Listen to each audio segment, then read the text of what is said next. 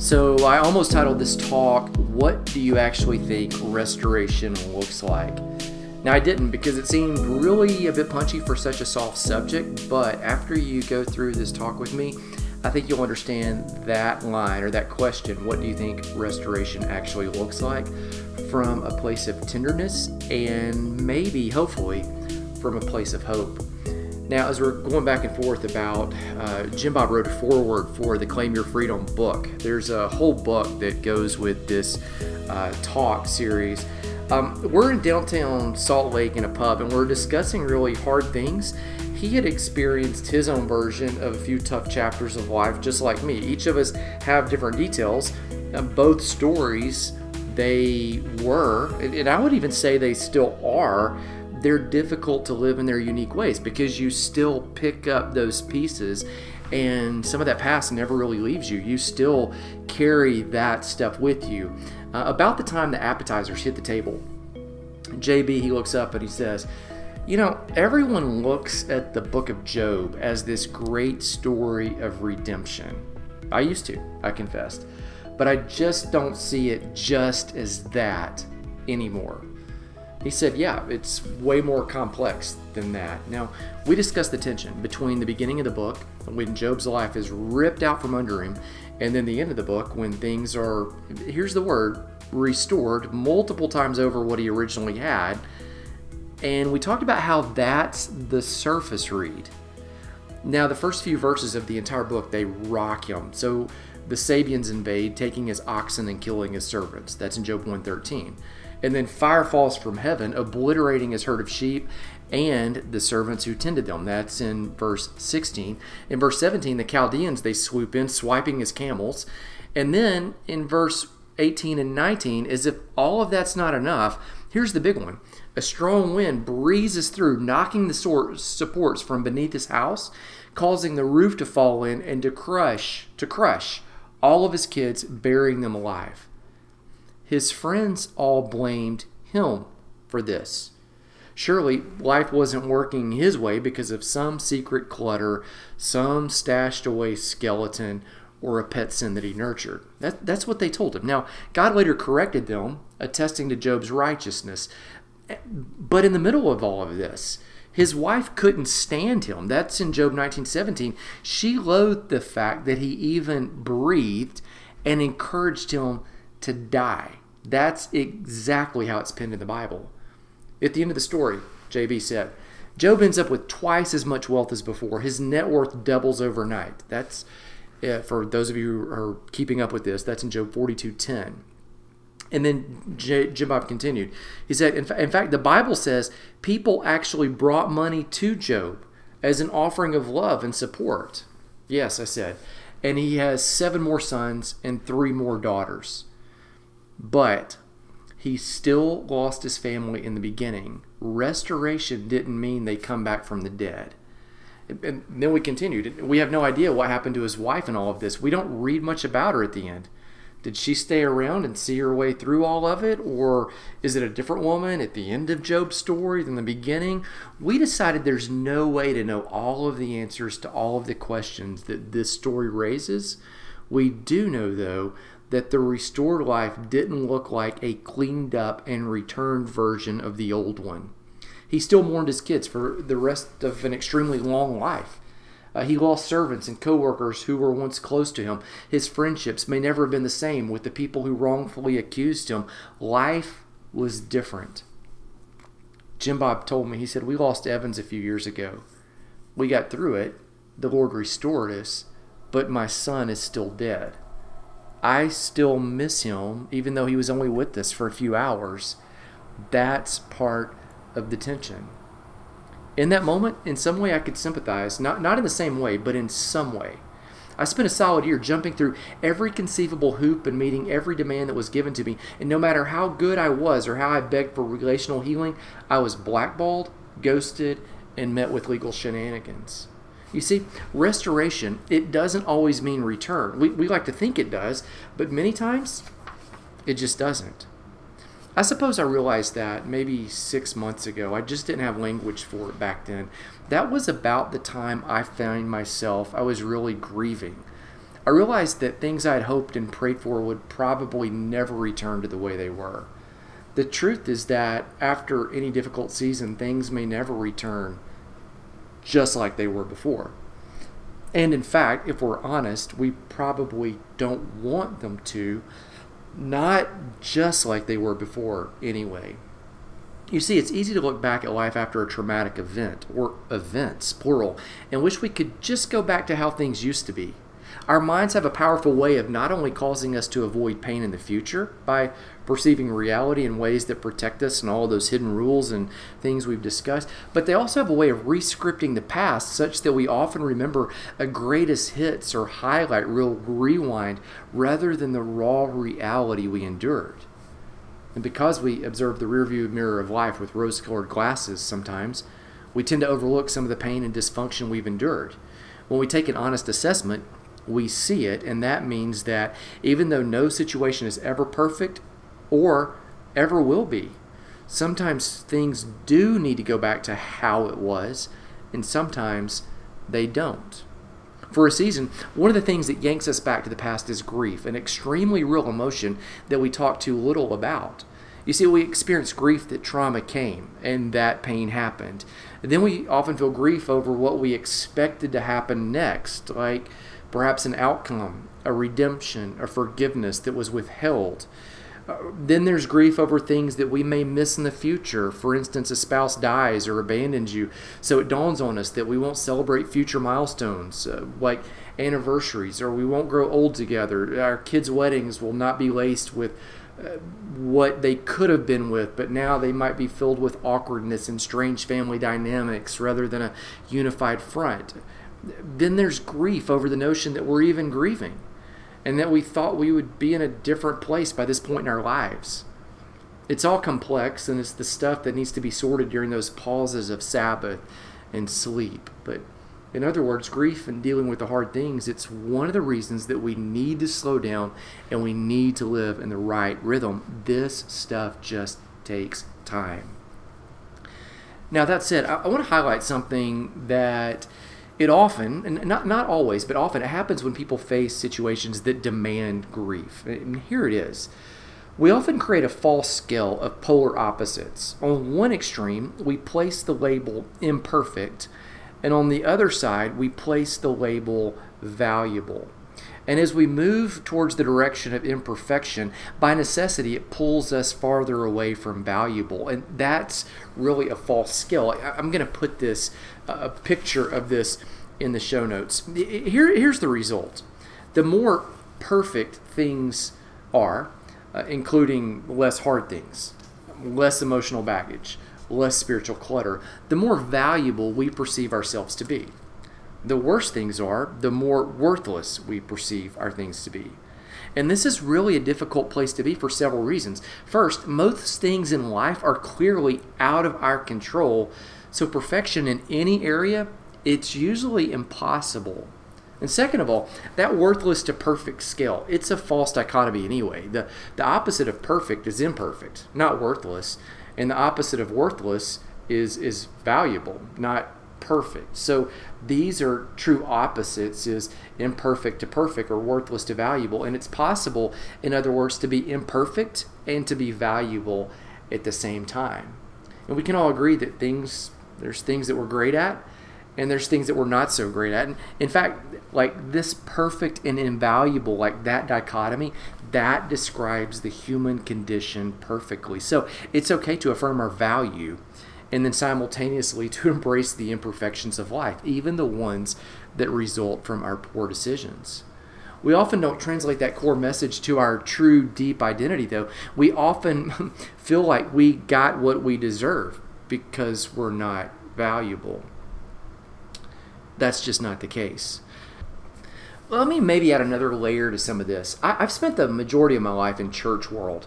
And when you do that, you get to hear a lot of statements that sound right, but just aren't true. You add to that today's propensity towards sound bites, memes, and tweetable quotes, and you've got a situation that's ripe for slick-sounding almost truths. Here's one. Your wounds should never be part of your identity, some people say. If they are, it shows you haven't fully healed yet. Or, you'll get over it. Hogwash. or whatever phrase like you want to toss in there that is acceptable to record. A few years ago, Jim Bob and Cindy lost the baby boy Evans, and that was after a few rough years, followed by a reconnection and restoration of their marriage. Evan's birth seemed like absolute redemption. But then, within just a few hours, it didn't seem like redemption anymore. He was gone. Do you get over that? No, Jim Bob said. But you do figure out a way to get through it, and sometimes that means the scars, the evidence of the wounds, remain. They no longer control the story, but they're part of it, perhaps even a significant part. Now, that said, let me back that up with Bible. When they killed Jesus, they battered him mercilessly. Isaiah prophesied that the soldiers would beat him so horrifically that you wouldn't even be able to recognize who he was or that he was even a human. That's in Isaiah 53. They shredded his back. They forced a crown of thick thorns into, not just onto, but into his skull, and they shoved a spear through his abdomen to puncture his heart. After he arose from the dead, he bore almost none of those scars. That's right, almost. Clearly, when the disciples questioned as to whether or not it was him, he showed them certain scars which remained, the ones where the nails punctured him and the wound that was on his side. That's in John 20:20. In fact, those scars were his proof to a doubting Thomas that he was indeed himself. Jesus encouraged Thomas, look, see the wounds in my hands and the wound on my side in John 20:27. And I don't know, honestly, the significance of some scars for some people as opposed to the other scars for others. I do know that some scars remain and others don't. And perhaps part of the difference is that whole people, those who've claimed their freedom and learned to walk with grace and health, don't lead with the scars. Rather, they selectively, deliberately reveal them when those wounds can encourage, equip, and empower someone else to put one foot forward and begin their freedom march too. That is, perhaps the sharing works best when it's no longer about the one who is now free. It's about those who remain in the struggle. I don't know. I'm still processing it. I tend to write books for myself and do podcast chats on things that I need to know, not things I've mastered. And right now, I'm really digging and trying to figure this one out. I do know that the narrative of our lives, that the more whole we become, that these narratives, these stories, like we've talked about, rewriting the script and living that story arc and putting a new storyline and getting a recast of the character, I do know that those narratives, they become a living version of what's called kintsukuroi. Kintsukuroi is a Japanese art form in which broken pottery is repaired. And rather than restoring the piece, you've seen these, to look as if it's never been damaged, which is really impossible, the artisan then injects gold into the cracks as the pottery, the bowl, the vase, the plate is put back together. Those flaws are accentuated, celebrated. In other words, not only are those flaws not hidden, those flaws are actually highlighted, yet at the same time, those scars never determine the final shape of the vessel. The identity originally given to it by the Creator does. That's somewhat of an oxymoron right there, isn't it? Now, Google it, kintsukuroi. I'll spell it down in the show notes. The new version of the pottery looks like the old, but better. It's simultaneously more raw and more beautiful than the original untainted version. And here's where it applies to our life. Grace is that gold and healing and the wholeness we walk in as we therapuo, to use the word from a previous talk, as we therapuo our way forward. Furthermore, I would say this is the trifecta of grace plus healing plus wholeness. It means that my imperfections now serve a greater purpose than the pain and the shame that originally created them. And the more golden those scars become, the more whole I am and the greater substance I can carry. Let me maybe give you an example. In the Old Testament, there is a woman that we meet. It's a prostitute named Rahab. Before taking over the Promised Land, Joshua sent 2 spies to scout the land. You may remember the story. Apparently, they spent the night in her home. With all the coming and going, they would never be noticed there. Plus, even if they were, no one would ever tattle who was in the whorehouse with them, because in doing so, they would effectively rat themselves out. Now, she told the spies that the people of Jericho had been melting in fear, that's her quote, for the previous 40 years because of them. Even though the Israelites were certain that the giants in the land would smash them, that's what they said in Numbers 13:33 after the 12 spies went in originally. The giants were actually afraid of them melting. So Rahab told them, "Save me and my family." The two spies agreed as long as she threw a red cord in the window of her home, in the window that sat in the city wall. That's in Joshua 2:18. Now, the question is this: where did the red cord come from? Well, it came from her door. Before electricity made red light districts possible, scarlet cords were the signpost that prostitutes and madams hung to denote that they were open for business.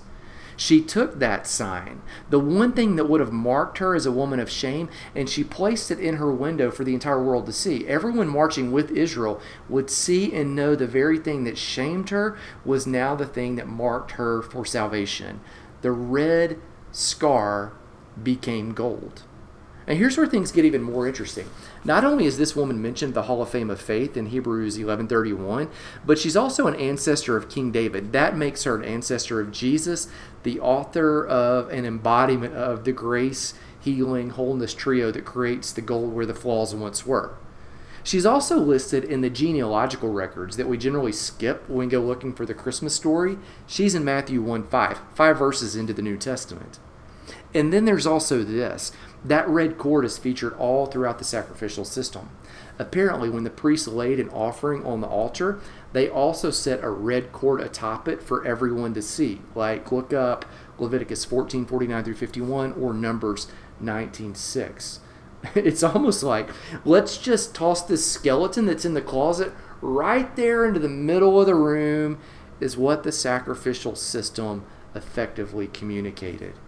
It's the ancient version of that Eminem rap that I referred to, if you remember this, in the intro talk from 8 Mile, where he just drops out all of his clutter and strips the enemy of the power to accuse, because he leads with his flaws, he leads with the scars. Now, that straight Bible, how's that for irony? And perhaps this is what Isaiah meant when he wrote, "Though your sins are like scarlet, they will be white as snow. Though they're red like crimson, they shall be like wool," in Isaiah 1:18. Yeah, you see, grace works when we strip the accuser of his accusation, taking it and then flipping it into a signifier of salvation. Now, this is real deal, and this is raw, and this is how we live. We are that potter. We are that kintsukuroi. In fact, Paul says, 2 Corinthians 4:7, we have this treasure in earthen vessels. Or another translation says, we have this treasure in jars of clay, so that the surpassing greatness of the power may be from God and not of ourselves. Now, we love that verse. We place that verse on coffee mugs and Christian calendars and bookmarks.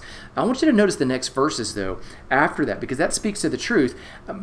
But look at the context of 2 Corinthians 4:8 through 10. It says, we are hard-pressed in every way, yet not crushed. We're perplexed, yet not in despair. We're persecuted, yet not forsaken. Struck down, yet not destroyed. Always carrying in the body the death of Jesus, so that the life of Christ may be revealed in our mortal body. Notice that tension. The revelation, it shines in our flesh, in human form. Jesus doesn't reveal himself just through books, like the Bible. He does, but he reveals himself through the grit of the broken places, through the gold that shines in earthen vessels where the flaws once were.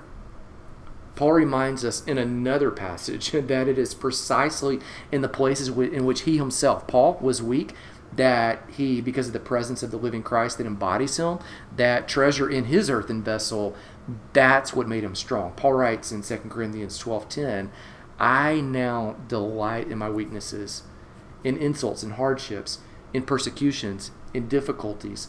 For when I'm weak, then I'm strong. Now, personally, I'll tell you, I'm not there yet, delighting in the hard things, but Paul is clear that God's power is made complete. It's made whole in the weak places. I mean, that's just straight 2 Corinthians 12:9. that is the place where he manifests, is in those fractures. The gold, it can only be placed in us. You see, where there are cracks to be filled. No cracks, no space. No space, no gold to fill the void. Brokenness is the thing to which grace almost exclusively binds. Donald Miller, he writes this in his book, Scary Close. Grace only sticks to our imperfections. Those who can't accept their imperfections can't accept grace either. Now, in recovery, 12-step program, like Celebrate Recovery, I talked about that several weeks ago in the episode on addiction and the roots and the fruits. In recovery, you eventually get to step number 4. That's the infamous place where you pause and you take a moral inventory of your life. Now, I know it firsthand because not only have I written and shot a film for a 12-step program, I have mentioned that. I'll put it in the show notes. It's called The Next Best Step. But I attended a 12-step program for a long time, and I did the studies and the books and the manuals and filled out and wrote and journeyed and went deep. In fact, some of the stories that I've told you over the past several weeks are pieces of the overflow of my step 4. Now, sponsors, they tell you this. When you get to step 4, they say, don't just write down the bad. Step 4 is an inventory of your life, not just a list of your failures. It should be balanced.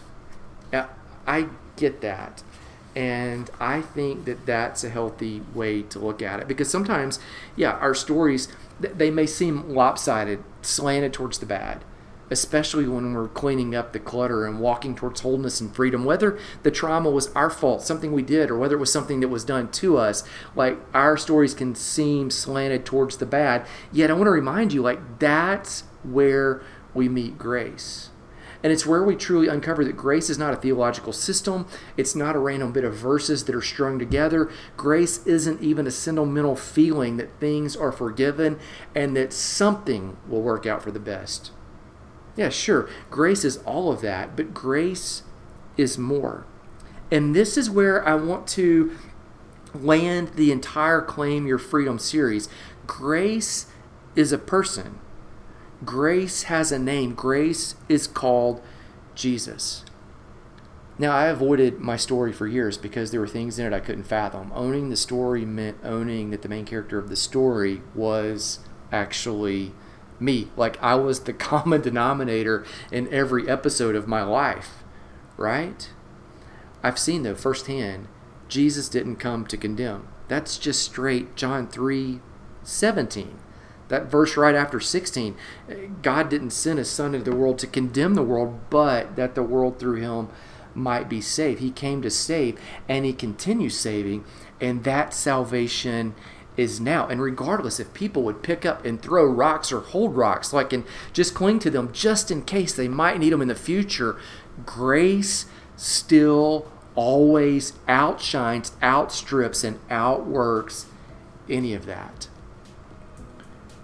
Here's what's odd. During the New Testament era, they were so certain that salvation was a now, in this lifetime experience, that so many punted off the promise of heaven to the future. Paul had to go out of his way in 1 Corinthians 15, and I'll put a link in the show notes where you can listen to an old podcast where I've talked about this. He had to go out of his way to remind them, no. Salvation is future, yes, but all of this redemption and all of this gracing and all of this forgiving and all of this empowerment and all of this setting the rocks down, it starts now. We often flip it backwards. We forget that Jesus invades life now. And when he comes, he always brings with him the fullness of grace and truth. That's John 1:14. He moves us gently, graciously from our past to our potential. And he does that completely. Wounds, fractures, scars, and all. He seals the cracks with the gold of grace so that we no longer leak our pain. And then he fills us so that we overflow his presence. Ken, Sue, Corey. That is a perfect image of what we are. So, as I sign off, may the Lord bless you. May the Lord keep you. May the Lord make his great face of favor shine upon you. May you be healed. May you walk in health, and may the gold in those scars highlight the possibility of wholeness to others. others. May your story become the story that at some point gives others hope that they too can make it. And may you find peace not in return to what was, but in